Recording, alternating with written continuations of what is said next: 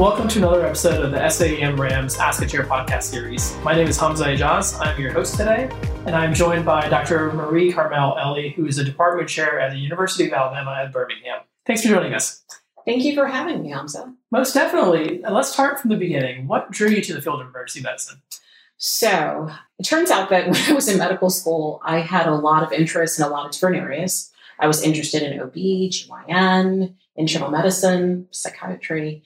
After going through a series of interviews with chairs in various departments, I finally landed in the office of the chair of emergency medicine.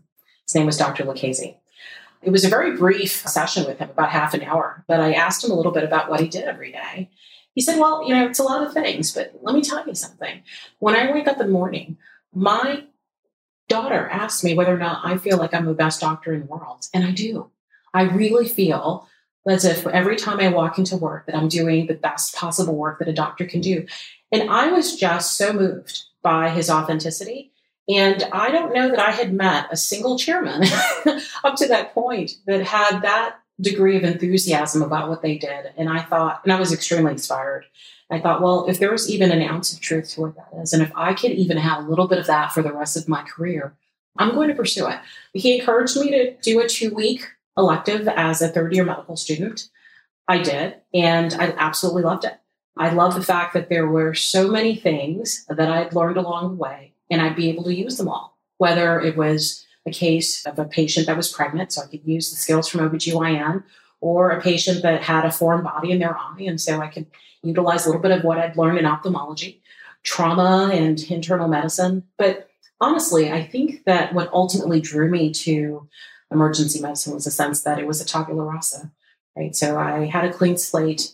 I'd get to meet the patient. And I thought there was something really moving about being able to establish a relationship with a patient in a very short period of time and using that framework for learning how to best take care of someone. I thought it was very challenging. And I also thought that it would give me an opportunity to take care of all kinds of patients, not just the patients that were scheduled to meet me that day, but patients who perhaps had unscheduled visits. And that I was really drawn by. I thought it was a real challenge. And I thought that it also helped to address or perhaps help me to fulfill some of my civically minded desires to provide service to the community. That's very moving. I'm so glad you shared that. But what I'm hearing is you were drawn to the fact that you get to meet patients in brief snapshots in different parts of their lives, and you get to interact with them. And sometimes, as we often hear, like in the worst moments or the worst days of their lives, and you get that opportunity, even though it's a clean slate, to make that impact, to provide that care, to stabilize them or to reassure them that whatever they're here for isn't necessarily going to kill them, or provide them that reassurance. Mm-hmm. I really appreciate you sharing that. That's amazing. I want to transition a little bit to some of your interests within medicine. I noticed that you're triple boarded in emergency medicine, critical care, hospice, and palliative care as well. Walk me through that. How did that happen? Well, it's really interesting. I guess at some point during my early training and residency, I started seeing patterns that would ultimately lend themselves to what has evolved in emergency medicine today. For instance, critical care had always been an interest of mine. But what really drew me to critical care was there was a patient that we were taking care of, my attending and I, at 1:00 in the morning. And the patient was exceedingly ill. We had resuscitated the patient, and ultimately I decided the patient needed to go to the ICU. The ICU was a bit full, but they said that they would admit the patient shortly. The patient waited a little bit longer than we expected. Wasn't a half an hour, wasn't an hour, wasn't 2 hours, but we kept on taking care of the patient. And at some point, my attending was really, really concerned that the patient had not gone up to the ICU yet. I, at the time, had reflected on this, and I shared with my attending that, well, at 1:00, 2:00 in the morning in the hospital, there is a PGY2 upstairs in the ICU with maybe another intern or another PGY2, and there's probably more talent and expertise right here in the emergency department than upstairs in the ICU. I remember him saying, Carmelle, the patient needs to go upstairs right now. And what I saw was perhaps a little bit of anxiety, and that anxiety came from a space where, while we were taught in emergency medicine to provide the initial resuscitation for these patients, it was actually outside of our scope of practice to do anything beyond that. So if the patient had to wait a little bit longer, then what? Who was going to take care of the patient? What do you do next? And so I thought, well, if that were to ever happen to me again, I would want to know what the next steps are. I want to make sure that that patient had not just the acute resuscitation, but also the opportunity for ongoing resuscitation. So in a way, I suppose I probably foresaw the future in knowing that boarding was potentially going to impact our critically ill population and needed to make sure that we had that scope of practice in emergency medicine. So I did some research. I spoke to my program director at the time. It was fairly new. There were very few people doing this. There were a lot of opinions about whether or not I should pursue this, especially because at the time there was no board certification associated with it. And so there were some risks. I could pursue this training and actually never do anything with it. And so I decided to go ahead and do it. So I went to shock trauma, trained there, and had one of the most exciting years of my career. There was no question. It was also one of the most successful years in my career. And I know for a fact that the secret to my success in a trauma critical care fellowship was the fact that I was an emergency physician. And I wasn't alone. There were 3 others there with me. And we all ended up going out to our various institutions and practiced. But I think that today, that movement towards critical care training in emergency medicine has absolutely evolved and has added value to the specialty. You can't go to a single emergency department now and not know how to take care of patients, not know how to resuscitate a septic shock patient beyond the first hour of resuscitation. That is a thing now. We understand how to do that. And I want to definitely acknowledge and thank those colleagues, stakeholders, partners in anesthesia, surgery, medicine, all pulmonary, that really took a step forward in engaging emergency medicine and ensuring that we had a platform for that education, because it really has helped to save countless lives in the country. I cannot say that better myself. I definitely agree. In terms of now the third part of that, right, the hospice and palliative care, can you please talk to me a little bit more about that as well, please? Sure. So as it turns out, as exciting as my trauma and care fellowship was, about halfway through, I have to preface this with the fact that I was training in one of the most intense environments in the nation, or perhaps even in the world. Our patients were exceedingly ill. Death was a part of our daily lives. Patients were flown in from the tri-state area, but also from outside of the country because they were just that ill when they could not be managed elsewhere. And so we understood that sometimes our patients would not survive. But would you believe that we never had these conversations with patients or their families? They'd come into the hospital. We knew that they were exceedingly ill. We'd be scared that they would not survive. And yet we never talked about it.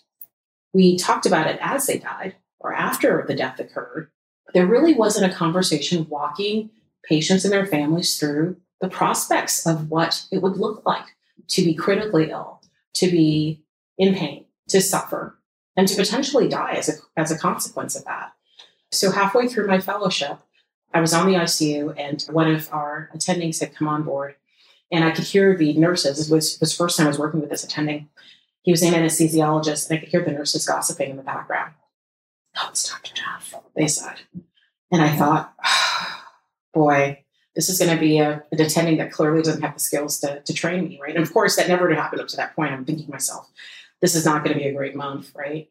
But it turns out it was one of the best months because what he was willing to do is he was willing to have an honest conversation with families about the prospect that they might not survive, their loved one may not survive. I saw him do this for the first time during my fellowship, and I pulled him aside and said, "Explain to me what that was. I can't say that I've ever seen that before." And his response to me was, "Well, that's part of the palliative care continuum," right? And I asked what that was, and he explained that it was the transition of aggressive care to that which provided comfort. And sometimes families preferred that. It starts with communication, having honest communication with families and giving them some choices in their care. Again, not a concept that I had ever understood up to that point, because up to that point, we were making many of the decisions for our patients. And quite frankly, it was rather paternalistic. We were telling patients what needed to happen, not necessarily negotiating care with them based on their desires or their preferences. After working with him that month, I asked to spend some time with him over the next few months, and he taught me everything he knew. All the resources, told me that there were no fellowships, but certainly provided me with all the training and perhaps the resources that I could engage in if I wanted to practice this palliative care in other spaces after I graduated. And I knew for a fact that I would be practicing in the emergency department with palliative care. I knew that I'd be able to bring it to the ICU. Upon graduating from my fellowship for critical care and trauma, in my first job, I requested the chair of medicine, because I was in the medical ICU at the time, to integrate a family support counseling or consultation service as part of my ICU service. And he thought it was fine. I'll tell you that my peers thought I was perhaps a little bit, I want to come up with the right word for this, but I think it was not something that people were very comfortable with. Let's just say that. It was a thing that I was doing for a while and everyone watched, but didn't comment. And after about 3 months of rotating in the ICU, my colleagues started actually referring patients to me and saying, oh, I held this patient on service for you for a few days because I knew you were coming on board. Please go to beds 12 and 15 because their families really need to talk to you. It gained a lot of popularity in terms of the concept of talking to families. And eventually we were able to engage case managers, our social workers, and other physicians. And in fact, one other physician on the ICU service decided that they also wanted to pursue palliative care. So we basically started a fledgling process consulting service in the ICU. Something similar was also happening in the surgical ICU. Another physician there was leading a clinical trial in palliative care for trauma surgical patients. And yeah, it was just a really wonderful way for me to integrate that into our critically ill patients. But eventually we were bringing it down to the emergency department as well. So we were working in Newark, and there were a lot of patients that were presenting who had basically, as a consequence of their social determinants of health, really had poor outcomes. As an example, there was a very high rate of undiagnosed HIV in the community, such that many patients were presenting with AIDS in the emergency department. And having conversations around options, next steps, and perhaps even the prospect of not surviving was devastating to patients. And physicians didn't necessarily have the skill set to have those conversations. And it wasn't just that population. There are patients with oncologic emergencies that had advanced disease that had been managed by their oncologists for months getting chemotherapy, but never understood that the chemotherapy was palliative and not curative. And they were learning about this for the first time in the emergency department. Those were opportunities that we had as emergency physicians to have those compassionate conversations so that they could start making decisions about their healthcare in advance of going upstairs. In many ways, practicing emergency medicine, critical care, and palliative care really all made sense. In fact, it makes most sense in the emergency department because we can do all of those things there. Yeah, that's incredible, right? And that's what I find so beautiful about emergency medicine as well, is that you can do a fellowship in toxicology, in critical care, in hospice palliative care, in ultrasound, but it starts in the emergency department, right? Where you can do all those things and you can bring that, which you learn on those fellowships or those experiences, to the patients in the emergency department and enhance the care of those patients at the bedside as well, starting off from when they first enter the door and continue that as they progress through the department and through the entire hospital system as well. Mm-hmm. And so it's incredible to hear your journey of how you found all three of those specialties and how you've integrated all of them within the patients that we care for in the ED. I'm going to transition a little bit now to a little bit of the theme that I'm hearing about, a lot of firsts that you've accomplished in your life. My understanding is you are the first Black female chair in emergency medicine. It's sad that we've come this far, and that is only now we're transitioning to see this. And it's often said that it's hard to visualize something or become something if you can't see it, if you can't see that. You're the first in this circumstance. So can you please walk me through who you looked up to in leadership as role models, as mentors that helped pave the path for you to get to where you are today? Thank you for that question, because it's so true. It's really hard to see yourself in a position if there's not enough adequate diversity, especially now that I'm in a position that I am right now. But there's always an opportunity for us to think about how we can diversify our workforce, right? And how to diversify just people from different spaces in order to really inform the specialty, really to advance that. We always talk about mentors, sponsors, and I've had all of those along the way. And I'll say that I wouldn't be here today without those individuals. My mentorship started very early on in residency. My program directors like Andy Jagoda and Lynn Richardson, who were extremely innovative and were engaged in research, were mentors of mine and people that I looked up to. They were great leaders. At the time, my chair was Shelley Jacobson. So very early on as a resident, there were people that I worked with that provided me with a sense of of what my career outlook should look like. Now, I can't say that I ever envisioned being a chair. Probably even like the year before I became a chair, I couldn't envision being a chair. But I will say this. My mentors have come from different walks of life and different disciplines, and they've each provided me with some aspect of my personal and professional development. And as I develop and as I speak to these individuals who knew a lot about me, they actually were able to identify opportunities for me and felt that I was ready. In fact, one of my mentors, who's still my mentor today, he was the one that said, you really should start thinking about being a chair. And I thought, where would you come up with that idea? Sometimes other people in your life really have to be the ones that come to you and say, I think this is a good idea. And when I talk about sponsors, I'm talking about people that are willing to use their political and social capital to get you to meet people so that you can build your network.